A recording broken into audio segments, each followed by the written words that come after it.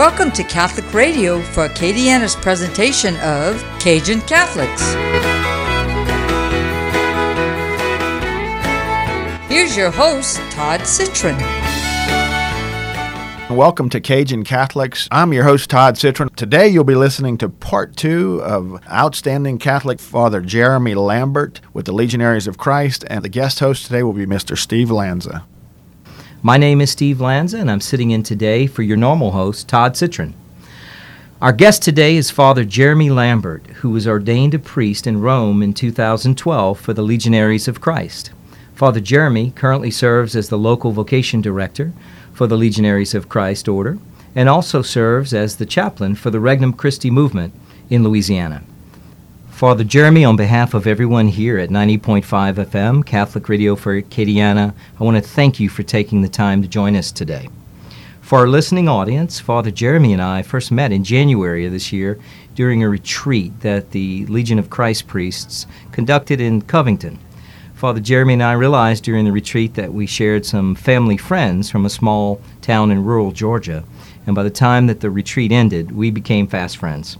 He made such an impression on me that I knew we simply had to find a way to have this amazing young priest share his vocation story and his unique evangelization message with our listening audience. Before we begin, Father Jeremy, would you like to start us out by leading us in a prayer? Yes, Steve. Thank you very much for having me also. In the name of the Father, and the Son, and the Holy Spirit.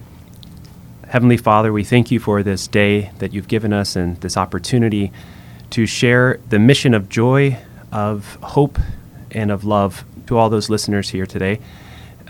Be with us and let all of us know your loving providence. We ask this through Christ our Lord. Amen. Amen. So what is it that's the most difficult thing about being a priest? I think I could relate it to maybe the marriage life. So, if you meet a couple in marriage counseling or one-on-one, they always say, well, Father, my wife is doing this, and that's why our marriage is so rotten right now. Or, infidelities or whatever it might be. I don't have that luxury. If something's wrong in my relationship, it's my fault because Christ is not going to, he's perfect.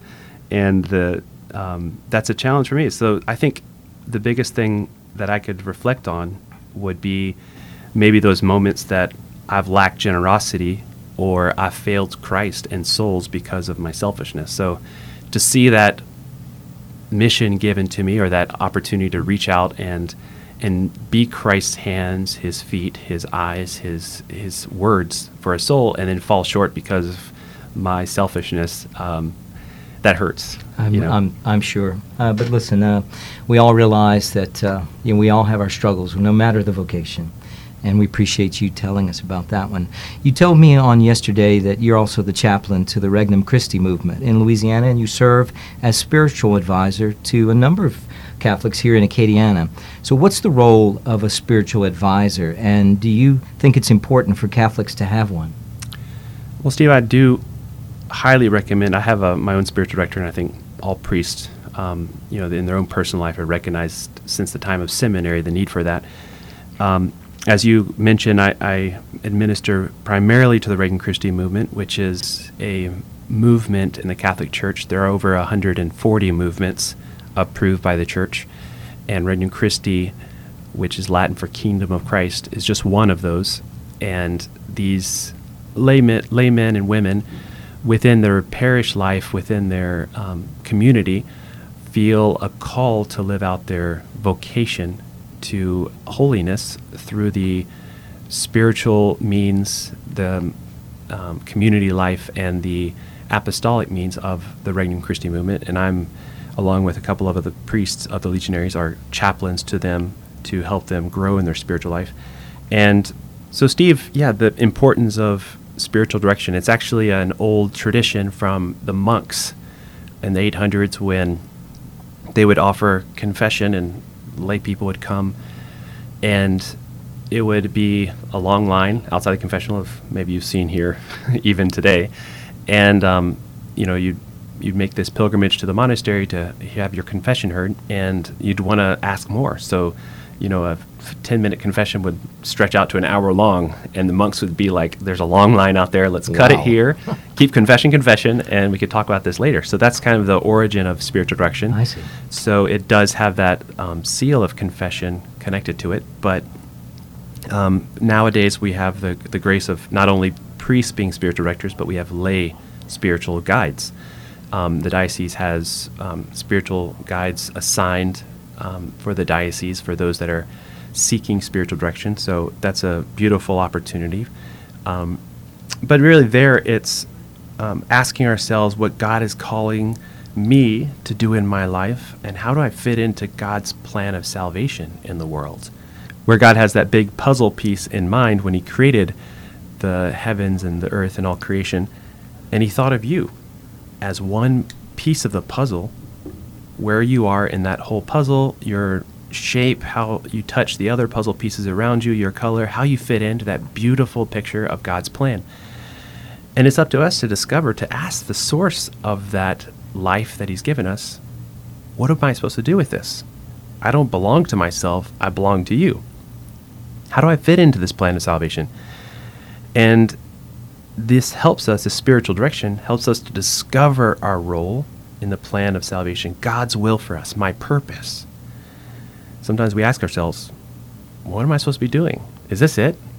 Going to work, getting my paycheck, keeping my house in order, getting my kids from one place to another. Is this what my life's supposed to look like, or is there something more? And it's about making decisions, but making decisions out of freedom, not out of disordered ideas or out of my pleasure or power or prestige, right? But for many, the purpose of the spiritual direction is to develop and deepen our relationship with God, to come closer to God, to become more intimate with God, and to let God work more deeply within my heart so that I can draw closer to God. It's also to grow in virtue, so as to grow in our relationship with God and others. Very good. So what role does Eucharistic adoration play in your daily life, and what can you tell our listeners about the importance of adoration to Catholics? And what we have is a blazingly fast-paced digital world where our cell phones are always ringing and text messages always chiming in, and there's a million and one ways how we can busy ourselves 24/7 on social media. So how do you view Eucharistic adoration in your life, and do you have any message or advice to our listeners about being an adorer in their own lives? Sure, Steve. Yeah, well, I think above all, it's taking or thinking of the psalm, be still and know that he is Lord. Being still, that's something that we're not good at in today's society. And we need it. Our soul needs to thrive in that stillness, that quiet, where we're face to face with our Creator. In my personal life, I'm very blessed in my religious community there in Mandeville, in our little chapel there in our residential home. We have adoration every night as part of our prayer commitment. So we have half an hour of adoration every night where we pray our examen prayer, and we also have our compline that we pray together as part of the priestly commitments of praying the Psalms. But I think for all of us, above all, prayer is it's about recollection, the recollection in the presence of God, right? Which is where we give our attention to him, right? It's not about concentration, like focusing, laser focused on some idea, but it's giving the soul time to turn from the visible reality, like our, the humdrum of every day, the rigmarole of just going around and doing stuff, from that visible reality to the invisible presence of God. And the soul needs time to make that shift. Is it more important to pray while in Eucharistic adoration, or is it more important to listen, in your opinion? Well, there's all needs of people in different seasons of their life. It's actually a huge help for me. Every year I try to go over the numbers in the Catechism on prayer. There's a chapter there that's very beautiful about the different styles of prayer. So if that would be something helpful for you, I highly suggest it. But there in adoration, it's very special because it's the love of Christ and the heart of Christ exposed. If you're familiar with the Eucharistic miracles, I had the chance to meet the scientist that's in charge of the Eucharistic miracles and studying them on behalf of the Vatican. He's been doing it for 25 years, Dr. Castellón, and he started off 25 years ago as an atheist. And he was hired by the Vatican because he was an atheist to be kind of the one that goes around and makes sure of the authenticity of these claimed miracles. And he shared in a conference that I was able to attend about one in particular where he went to the miracle site, studied the sample of a host that the priest had consecrated. It had fallen on the ground. They had placed it in the tabernacle to be later on that day to be placed in water to dissolve, to properly dispose of it. And after taking the host out of the tabernacle for some time, it was sitting in there. The priest recognized that there was blood on the host. It was no longer just white bread of the body of Christ, but it was bleeding. So Dr. Castellón came and took a sample of that blood in the host, brought it to his laboratory, studied it, and found that, several things. And it was a 2-hour conference, though. I don't remember all the details. Sure. But what I do remember is that this blood had white blood cells in it, which is impossible when exposed to the air. It had a blood type of AB positive, and it also had, it was freshly oxygenated after being exposed to the air. So it was just these things that he could not explain. Amazing. So he sent it to one of his friends in New York, who was also a scientist. Dr. Castellón didn't tell the man, or the scientist, where the sample had come from. So he looked at the blood, and he noticed that there were particles of tissue in the blood sample. He studied the tissue and noticed that they were from a human heart, and also concurred with Dr. Castellón of the other qualities that he had noticed. But the heart tissue was, he said that was under a lot of duress and had been, you could see signs of torture because of the stress level on the tissue. And he said, I don't know who your patient is, but get him to the ICU because he's just been beaten to the last moment of his life. Oh, my goodness. And that helps us to see that behind the Eucharistic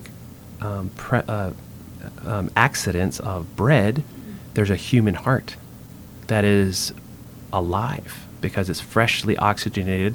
There's, white blood cells, et cetera, et cetera. And the blood type, which was astounding to me, I thought that AB positive might be, universal donor, that he's just there for everybody, but it's actually universal recipient. Oh. So theologically speaking, you could say, well, Christ is there to receive everybody. Oh, and that's I beautiful. think that helps us to go before the Eucharist with awe and reverence that Christ is, in all of his mercy and vulnerability, humanity is on display as a human heart that understands our struggles and is there to receive us and is waiting for us. So sometimes you don't even need to speak when you're with somebody on their deathbed. It's not like you want to talk to them all the time. Sure. You just want to be there with them because you love them. And I think there it's, what's at the heart of Christ when he's there exposed. Well, that's a great piece of advice. So I remember Bob and Penny Lord wrote a book, actually a series of books called Eucharistic Miracles, Part 1 and 2. And they went through each of the Eucharistic miracles throughout the world. I've always wondered why, in teaching the youth about the real presence, the actual presence of Christ in the Eucharist, why those Eucharistic miracles could not be a lesson, a tangible lesson of how we do have Christ truly present in the Eucharist. Here are examples throughout history. Have you ever had an opportunity to conduct a retreat on the real presence, the actual presence of Christ in the Eucharist? Is that something that in evangelization efforts going on now we're using to help illuminate that fact and what's so unique about the Catholic religion? So I think, yes, I think every retreat that I've been part of and assisted with has that element of the sacraments, of the Eucharistic presence, of being able to go to Mass, of being able to go to the Eucharist and just spend time, that quiet time in front of our Lord, which is transformative. And you look at the Gospels, wherever somebody came before Christ, they didn't go away the same. They went away changed, transformed. And it's almost as if you're going to the beach, right? Right.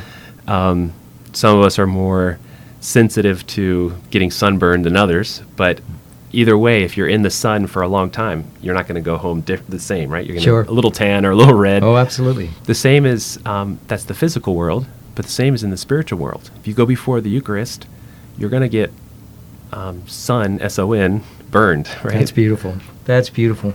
So, do you have any advice to those in our listening audience who might be discerning a vocation, whether that be a priest or some other aspect of the religious life?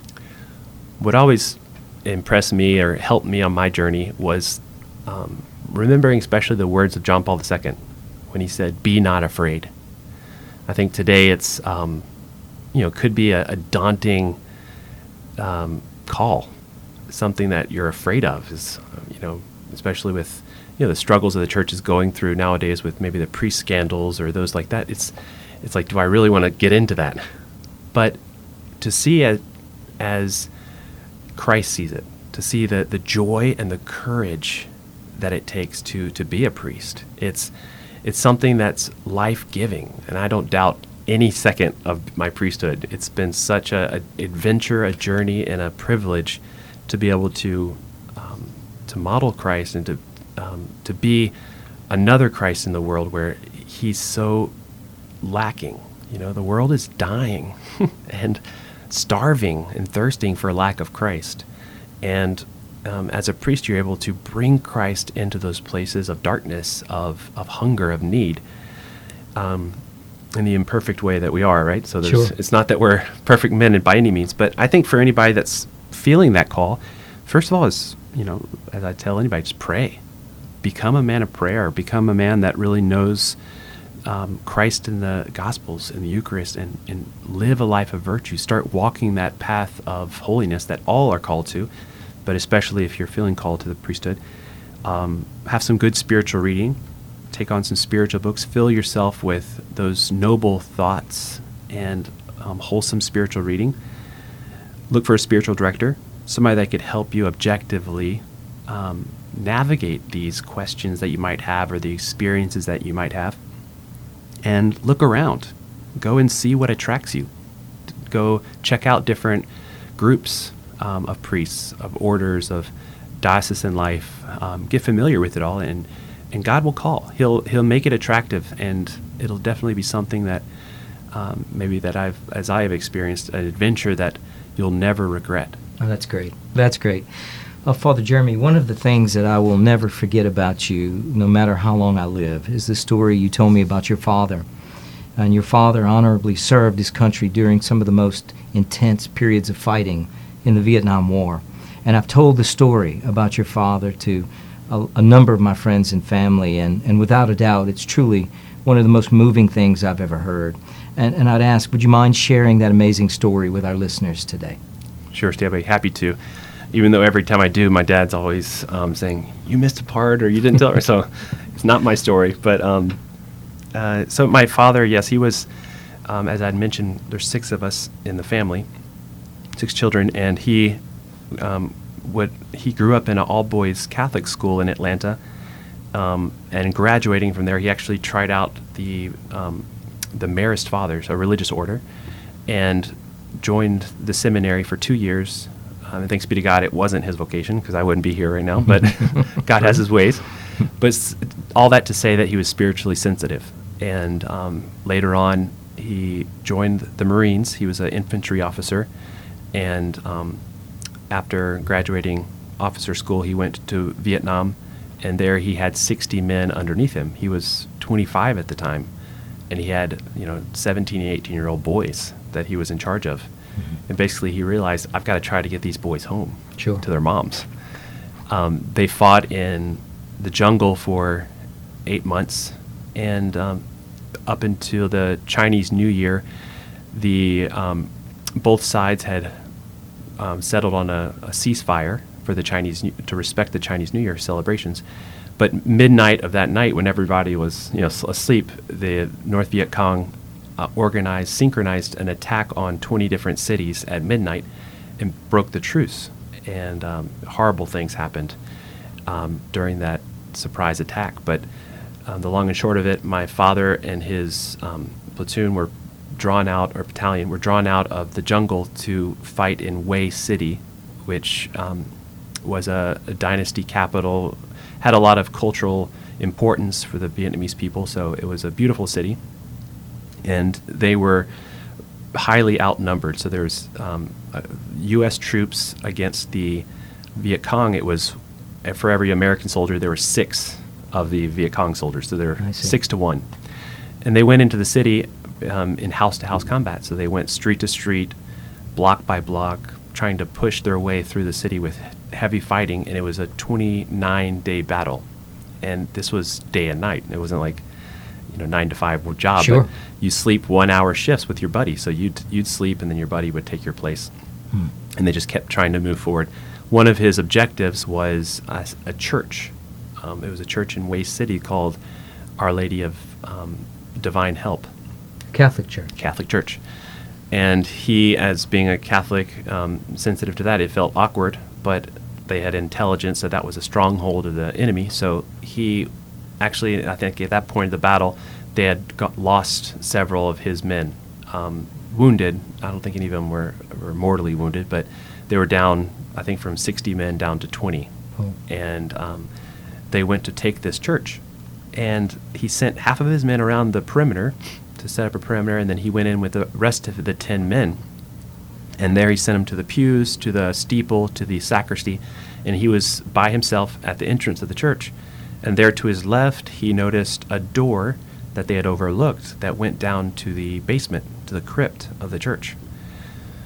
So he said, I've got to check it out.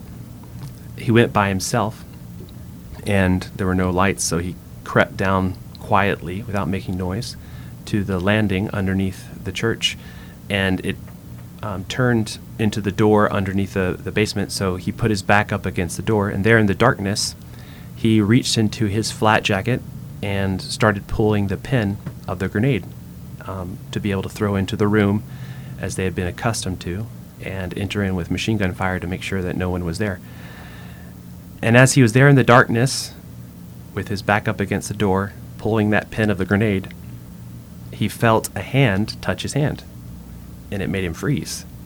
And he knew it wasn't a aggressive touch, but it was more of a gentle touch. And for some reason, with all the sleep deprivation and adrenaline, he just knew there was no danger.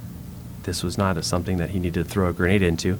So he put the grenade back in his flat jacket, had his gun on safety, and just blindly walked into the room, into the door. And as his eyes adjusted to the darkness, he recognized little vigil lights scattered around, and there on the floor were the women and children of the parish taking refuge and praying their rosary. Oh my. And he was very close to having thrown the grenade in there and just, having destroyed that refuge place for those people. And he, after kind of catching his breath and realizing what was happening, he brought those people out, got him through, the dangerous parts of the battle, and got them to the refugee camp. Kept fighting, got wounded.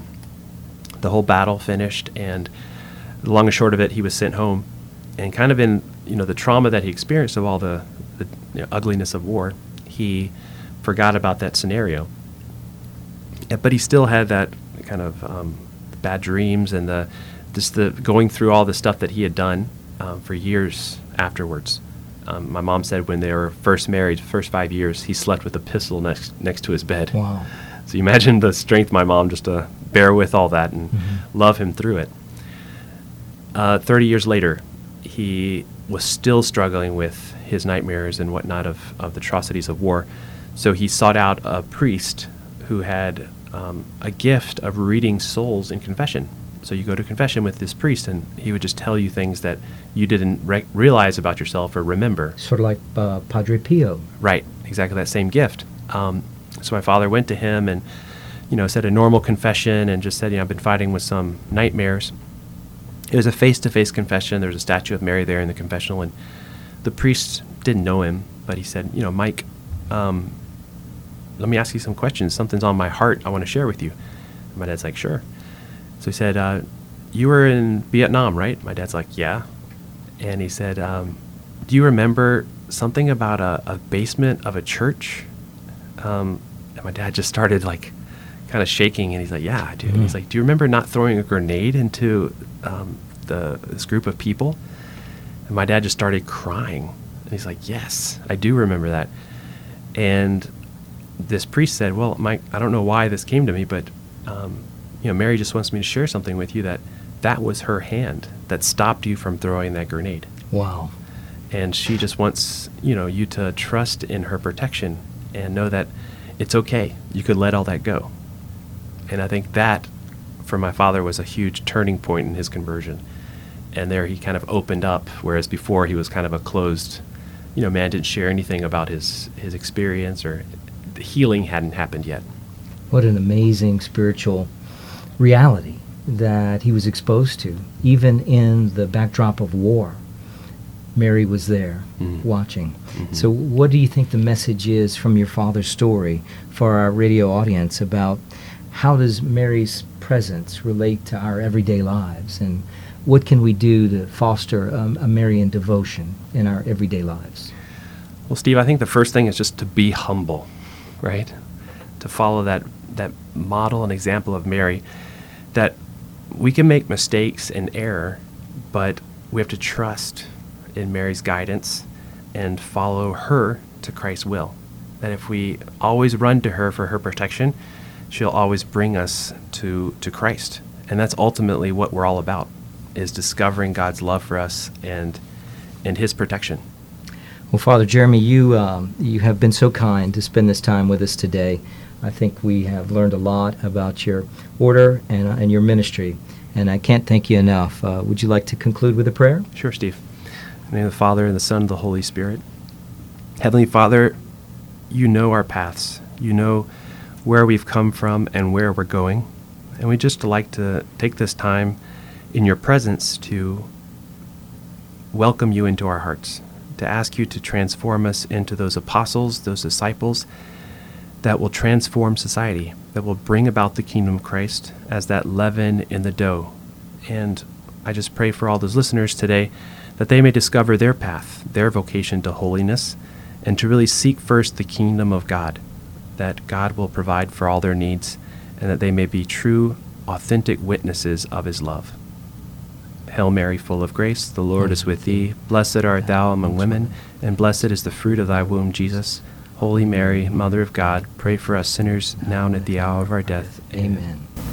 Father, Son, and the Holy Spirit. Amen. Father Jeremy, thank you again, and to everyone listening to Cajun Catholics, tune in again next week, and we thank you for listening to KLFT 90.5 FM.